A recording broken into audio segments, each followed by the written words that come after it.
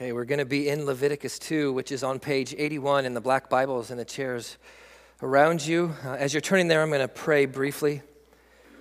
Father, we pray this morning that you would illumine your word to our hearts through your Holy Spirit, that we might glorify your name through the exaltation of your Son. We pray in his name. Amen. I want to begin by asking a few questions. Have you ever given somebody a thank you card? Mostly Amanda, gave out a lot of thank you cards after our wedding for the gifts that we received. A thank you card is a way of paying tribute. It's a gift that is given that demonstrates gratitude towards someone. Here's one.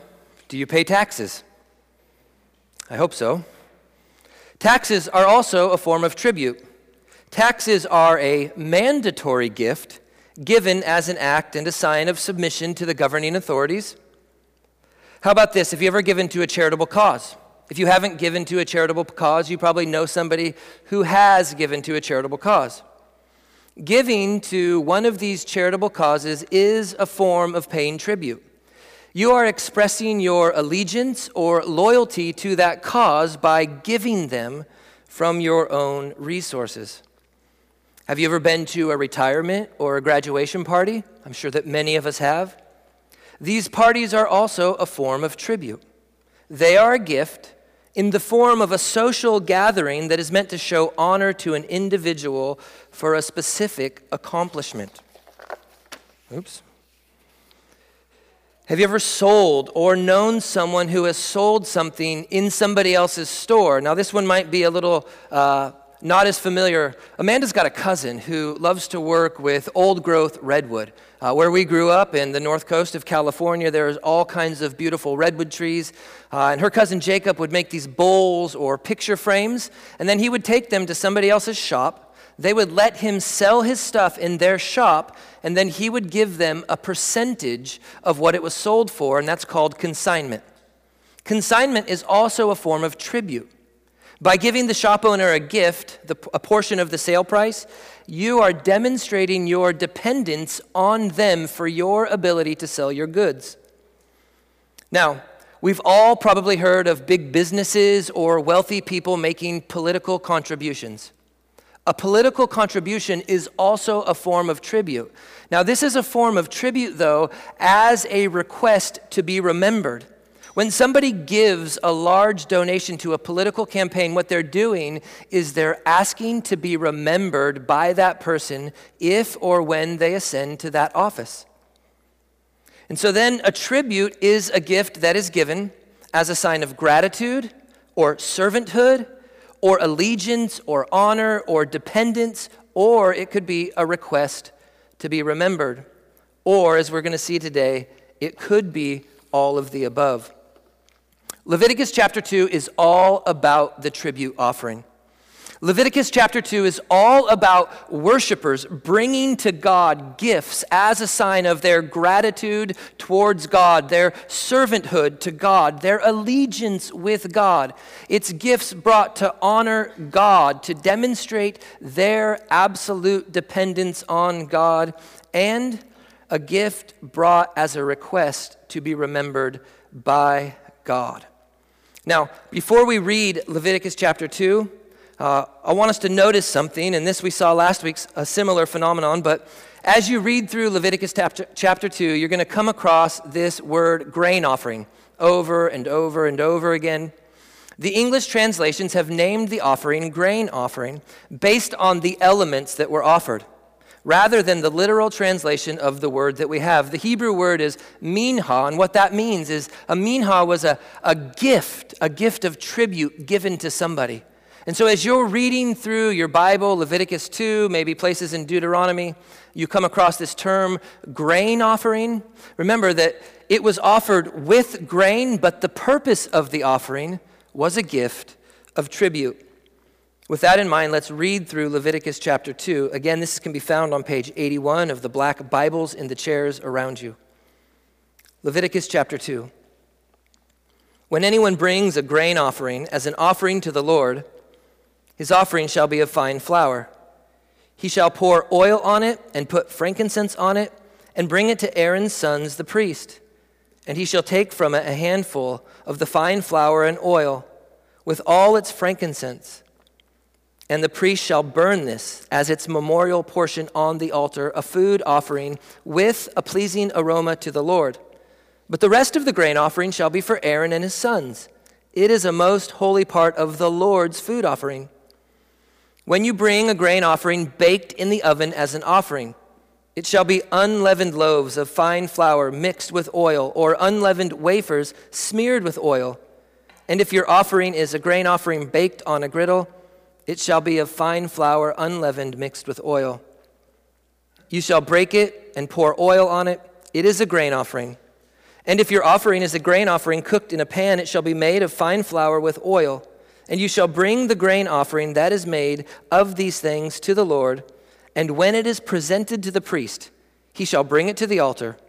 And the priest shall take from the grain offering its memorial portion and burn this on the altar, a food offering with a pleasing aroma to the Lord. But the rest of the grain shall be for Aaron and for his sons. It is a most holy part of the Lord's food offerings. No grain offering that you bring to the Lord shall be made with leaven, for you shall burn no leaven nor any honey as a food offering to the Lord. As an offering of first fruits, you may bring them to the Lord, but they shall not be offered on the altar for a pleasing aroma. You shall season all your grain offerings with salt. You shall not let the salt of the covenant with your God be missing from your grain offering. With all your offerings you shall offer salt. If you offer a grain offering to the Lord, you shall offer for the grain offering of your firstfruits fresh ears roasted with fire, crushed new grain, and you shall put oil on it and lay frankincense on it. It is a grain offering. The priest shall burn it. The priest shall burn as its memorial portion some of the crushed grain and some of the oil with all of its frankincense. It is a food offering to the Lord. Amen. Now, I don't know when the last time was that you sat down and read through the entire second chapter of Leviticus. Maybe you're going through a Bible reading plan. Maybe you're not. As Phil mentioned before, Leviticus tends to be the Bible reading plan killer. But we want to now start to look into what's going on here with Leviticus 2. But before we do that, I want us to remember something that we heard last week. I want us to remember that last week, Phil had talked to us about what he called the procedural order, or the order of worship, like the worship service that the Israelites would have gone through. And so the order that we have these offerings told to us in Leviticus is a little different than the order that they would have been offered. And so we heard last week that the first thing that would have actually been offered in the order of worship was an offering for sin.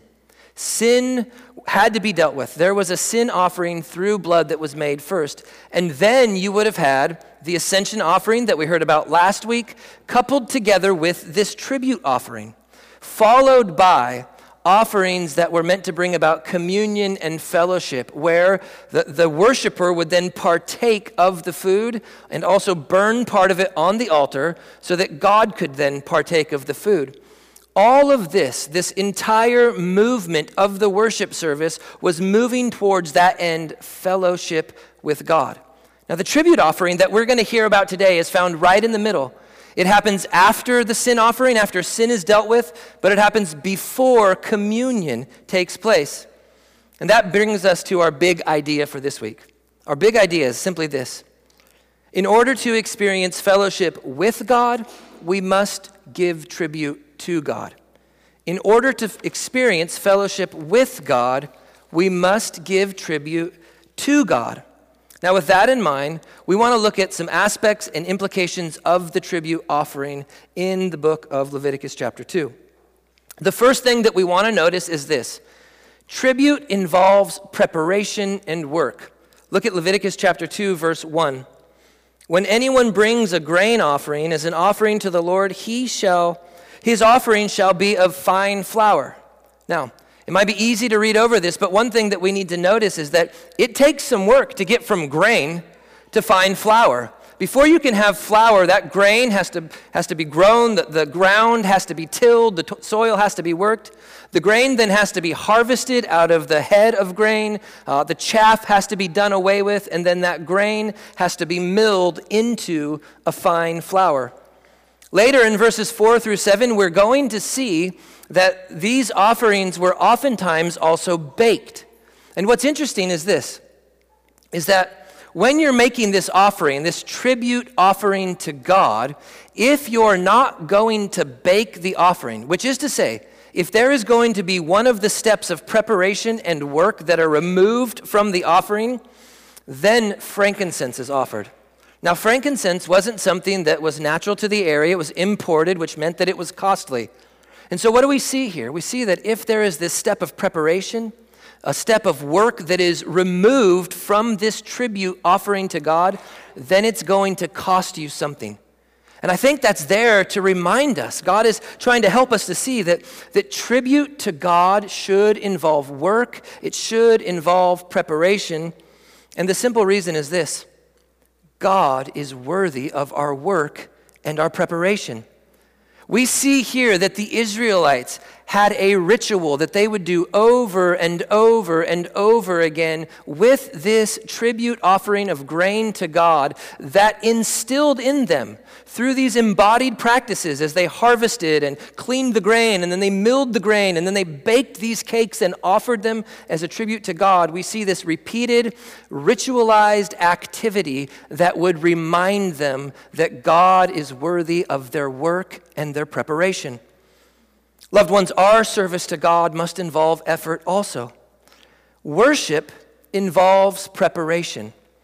Now, let me get real practical with some of us, and I know if you have kids, you probably have experienced this. But let me ask us, are we preparing on Saturday night for church on Sunday morning?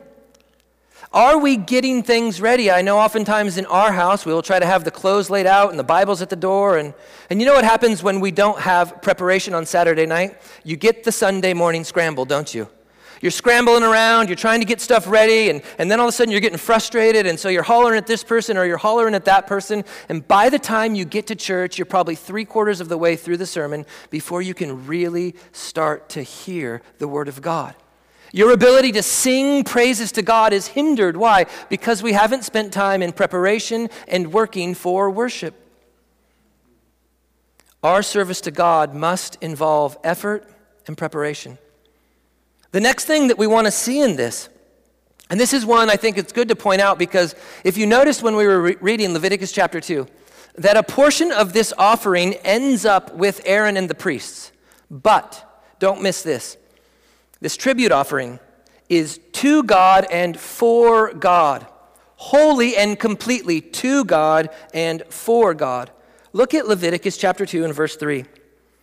But the rest of the grain offering shall be for Aaron and his sons. Then notice this. It is a most holy part of the Lord's food offering. And then I'm going to have you turn just one page over in your Bible. 2 pages over in your Bible. In Leviticus chapter 6, what we see are instructions for the priests about all of these various offerings. And so then, as we come to Leviticus chapter 6, and we look down at verse 16, we're going to have some instructions to the priests about this tribute grain offering. And we read this.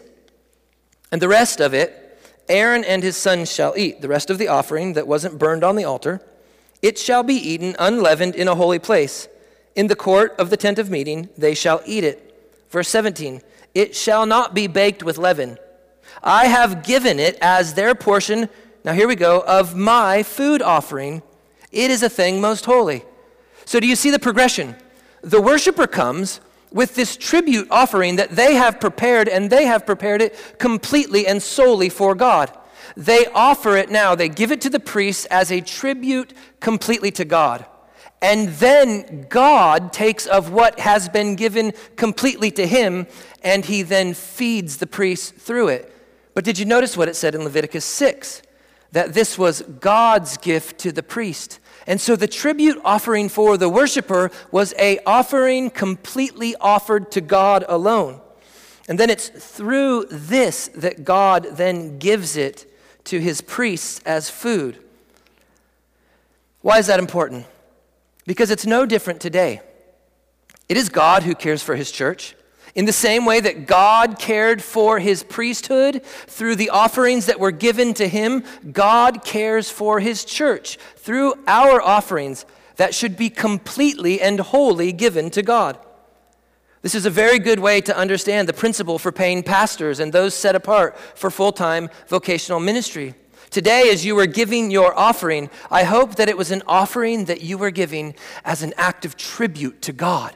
You were giving it to him wholly for God, and then realizing that from what is God's, he then distributes out to his church.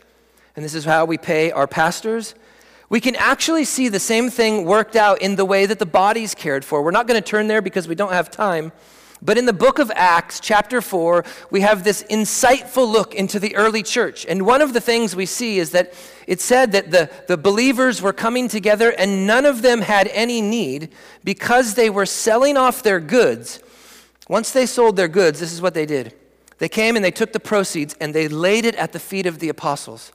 God's authorized apostolic authorities. This was a sign that they were giving the proceeds completely to God.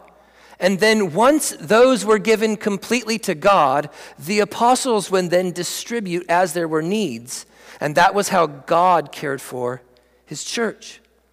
And so when you give, as we pass the offering around, loved ones, what we should be doing is we should be saying to ourselves, God, I am giving this wholly and completely to you, and it is a sign of tribute and honor to you.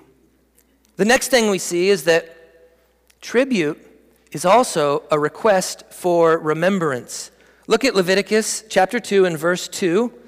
We're also going to see this in verse 9 and in verse 16. Verse 2 says this, "And bring it to Aaron's sons the priest, and he shall take from it a handful of fine flour and oil, with all its frankincense, and the priest shall burn this as a memorial portion on the altar." We see it again in verse 9 and then in verse 16. What I want us to do now, though, is to turn to Deuteronomy chapter 26. Now, this was our Old Testament reading this morning. That, again, is on page 167 in your Bibles. Deuteronomy chapter 26, we're going to read verse 15, but if you remember what we heard this morning, we read in Leviticus that the grain offering could also be an offering of first fruits to God.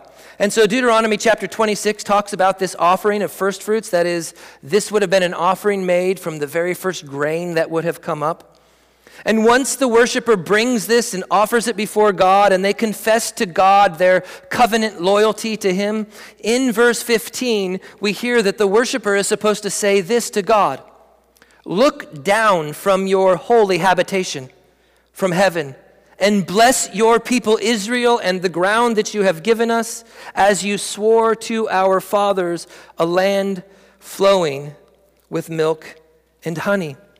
The worshiper pleads with God to look down from his holy habitation, which is to say that the worshiper pleads with God to be remembered. God, remember us. This is why we read in the Bible, remember your people. There are songs that convey the same message. This is a plea from the worshiper to be remembered by God. Now, is this because God is forgetful? Most of you are thinking, I hope not. The answer is absolutely not. So then why would we plead with God? And let me say this, why should we repeatedly plead with God to be remembered? Not because God may forget us, but because it is unhealthy for us to presume upon God's grace. To request to be remembered by God is to understand grace as grace and not a debt owed to us. When we come to God and we say, God, look down from your holy habitation and remember your people, in that moment we understand that God's remembering us is a gracious gift to us, and we understand grace as grace. How many of us, I wonder, how many of us think that if we go to church and read our Bibles, then God must bless us, God will bless us? Somehow we seem to think, and it may not be a conscious thought, it just may be one of those things that has subconsciously been woven into us, that if I do this and do that, then God must do this. This is why, loved ones, we must get in the rhythm, or let me say this, we must structure rituals in our life of asking God to remember his people. Maybe this is something that you could work into a prayer before your meals. Most of us, I know, probably pray before we eat. And if that's the most structured time of your prayer life, then by all means, begin to request that God would remember his people based on his covenant, mercies, and grace. The next thing that we want to see in our passage is that a tribute offering is a sign of honor, servanthood, and allegiance to God. I'm turning back now to Leviticus chapter 2. If we look at Leviticus 2:13, this is what we read. You shall season all of your grain offerings with salt. You shall not let the salt of the covenant with your God be missing from your grain offering. With all your offerings you shall offer salt. There's something in there that is the key point of that verse. I'm sure you all caught it. Salt is mentioned 3 times in one verse, which clues us into something. That's important to God. That's important to the author who wrote this. He wants us to understand something. So what's going on with salt? Well, salt was to be added to all of the various tribute offerings to God because salt represented the covenantal relationship between God and his people. Gordon Wenham, in his commentary on Leviticus, says this: in the Old Testament, salt is connected with covenants on 2 occasions. And in both, a covenant of salt means an eternal covenant. Now, if you wanted to look those up, that's Numbers 18, verse 19, and 2 Chronicles 13, verse 15. Wenham continues, salt was something that could not be destroyed by fire or time or any other means in antiquity. Salt couldn't be destroyed. And so to add salt to this and to use salt to represent the covenant was telling the people something, that this was an eternal relationship, an ongoing relationship. And salt would preserve something and keep it so that it would not cease. This actually also informs our understanding of why it was that leaven and honey, probably better actually understood as just the fruit from the nectar, or the nectar, of the fruits, but why leaven and honey were forbidden in these offerings? Because they would do the opposite effect. Leaven and honey were both agents of fermentation, which, if left unchecked, would bring about decay and would shorten the life of whatever was offered. And so the salt then is a way of preserving, ongoing. Wenham continues, to add salt to the offering was a reminder that the worshiper was in an eternal, covenantal relationship with his God. This meant that God would never forsake him, and also that the worshiper had a perpetual duty to uphold and keep the covenant law.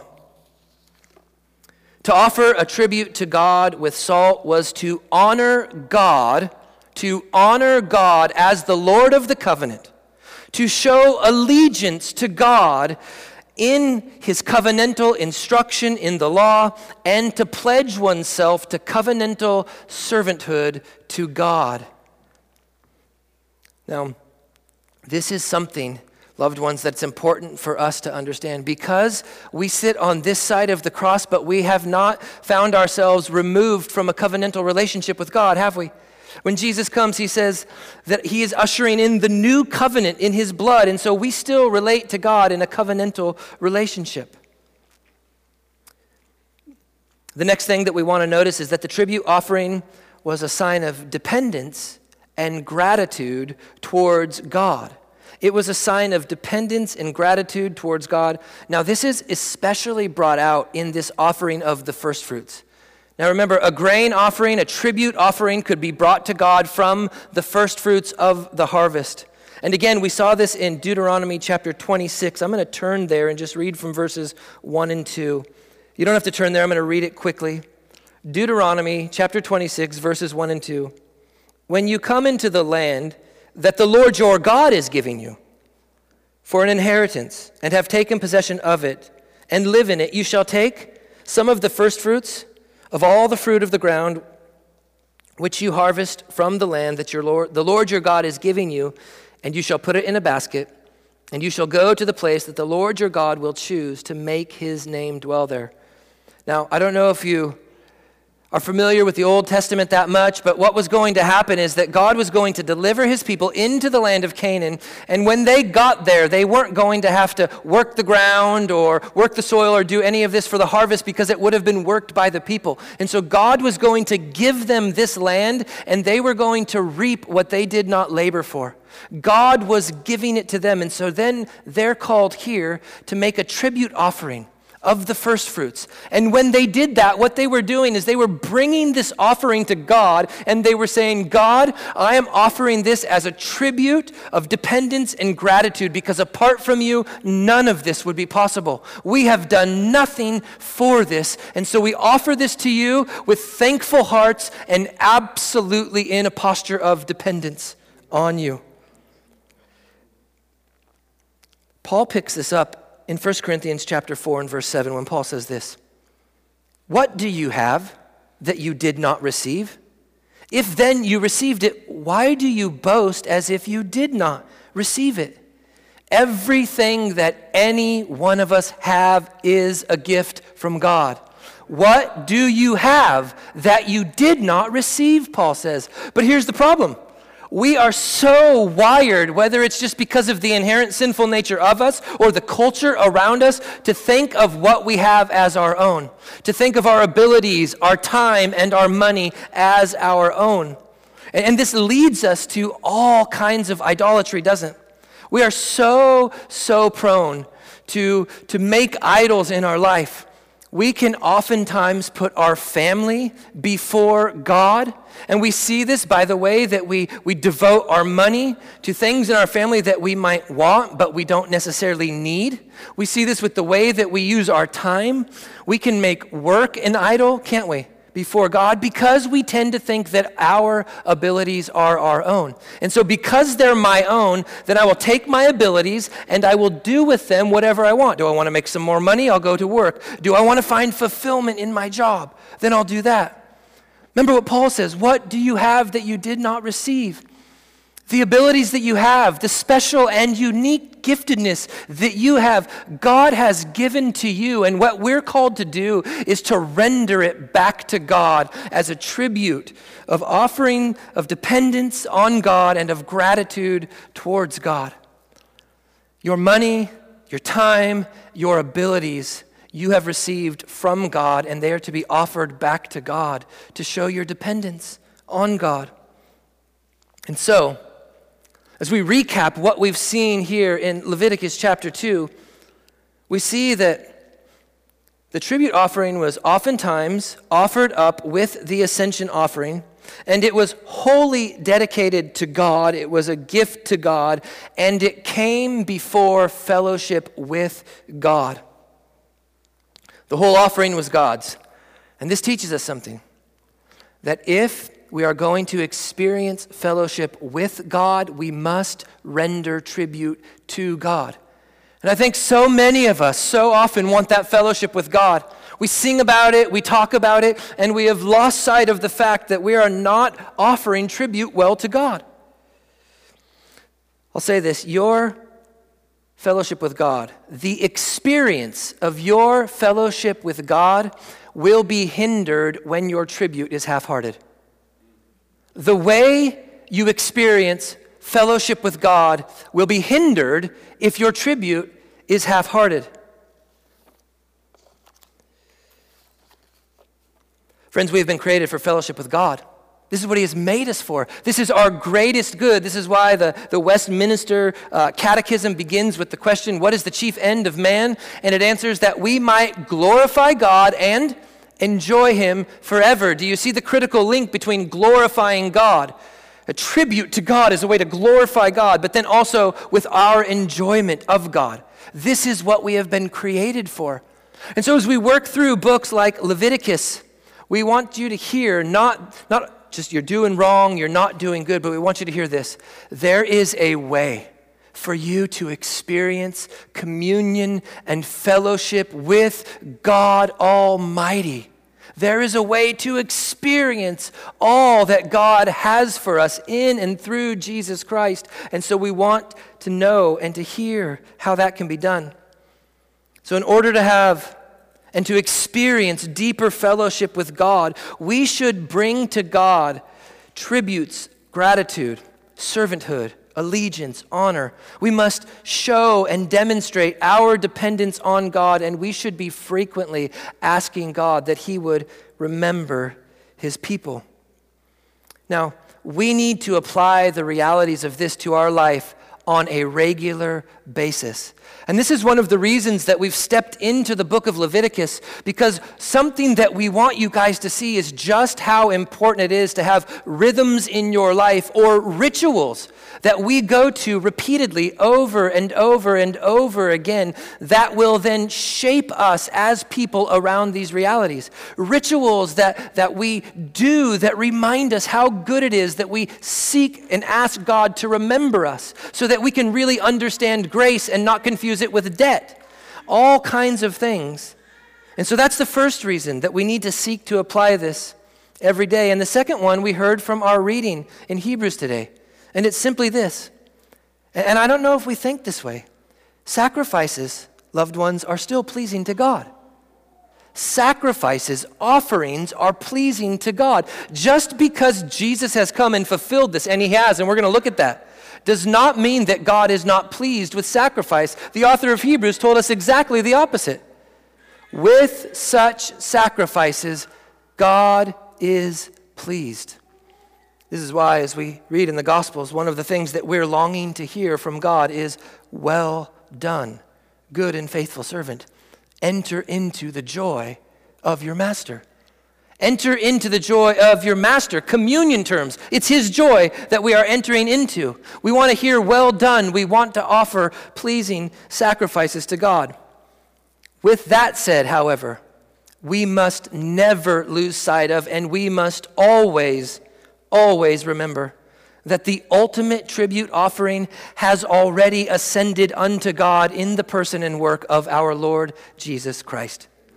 Our fellowship with God has been made possible because Jesus has offered himself as the ultimate and true tribute offering to God. Any and all tribute that we offer to God is nothing more than the Spirit-empowered testimony to the perfect and true tribute offering that is Jesus Christ. We do this not because we must earn fellowship with God. I don't know if you guys noticed this, but I was specifically trying to say your experience of fellowship with God. Because you don't earn fellowship with God, Jesus has done that. Jesus has offered himself as the full, perfect, pure tribute offering, and Jesus has brought about fellowship with God. It's the experience of that fellowship that we can dive deeper into through these things. So let's do that for a minute. Let's think about Jesus as the true and ultimate tribute offering to God.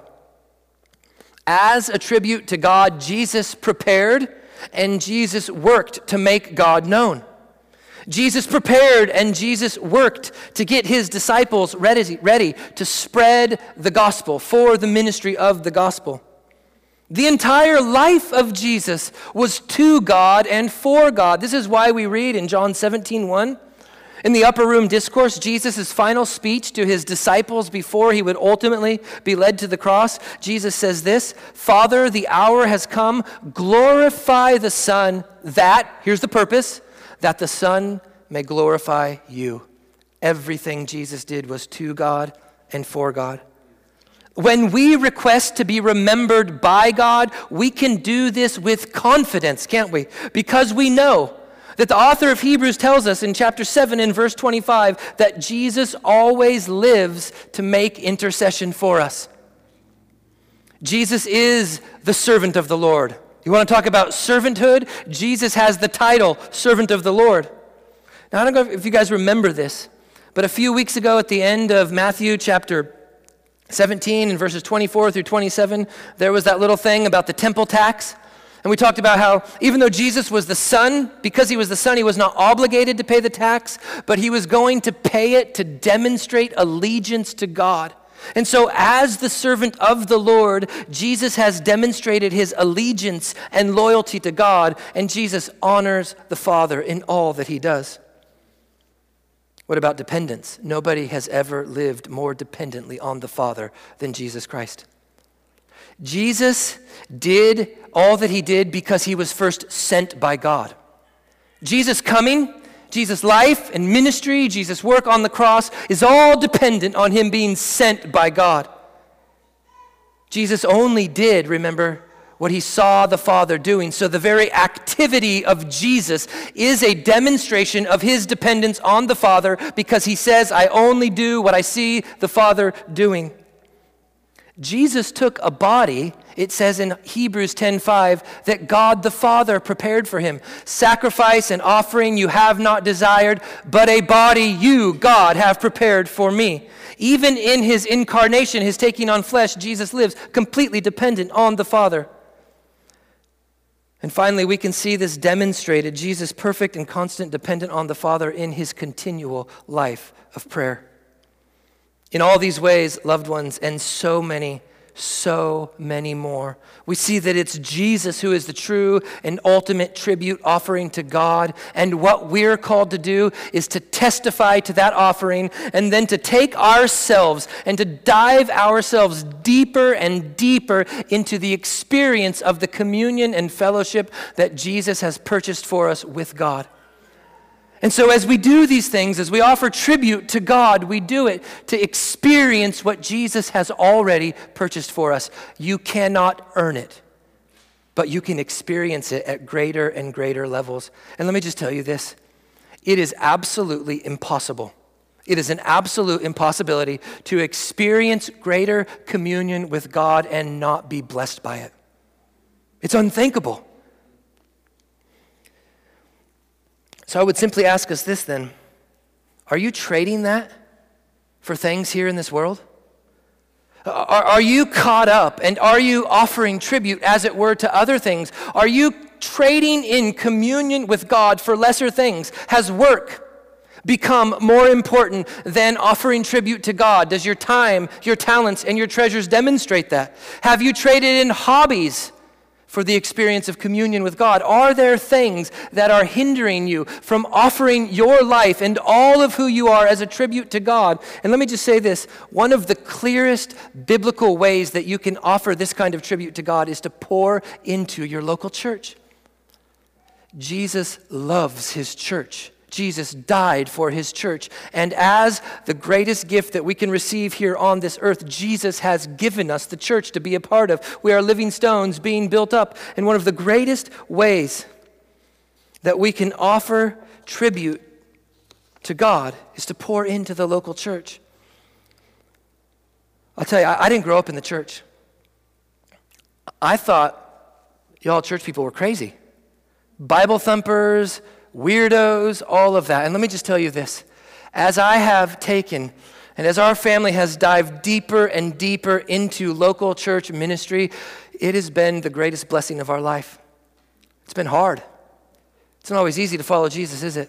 And it's not always easy to be a part of a local church because local churches are made up of people like you and me.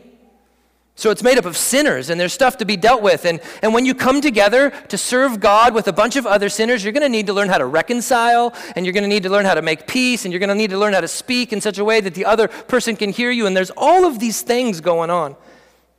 But I'll tell you what, I have never, ever been as fulfilled as when I'm laboring to offer tribute to God by laboring in the local church. Now, before we close, I want to do one more thing for us. I want us to think through the tribute offering and just hear it from maybe a little different perspective than we've heard it.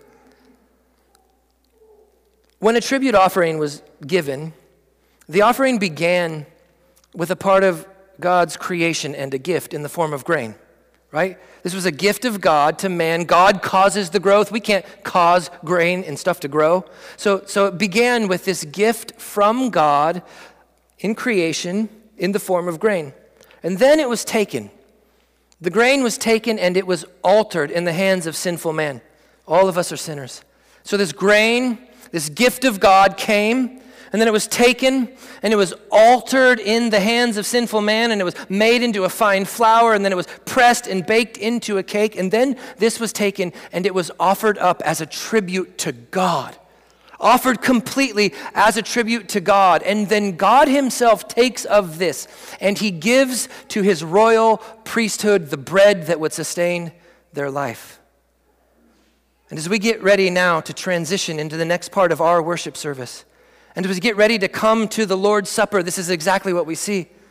That there was one whose body was created by God and given as a gift to man, who was then taken, and the hands of sinful man transformed him. It says that Jesus' appearance was marred beyond all resemblance, who then offered himself up as a tribute offering to God Almighty.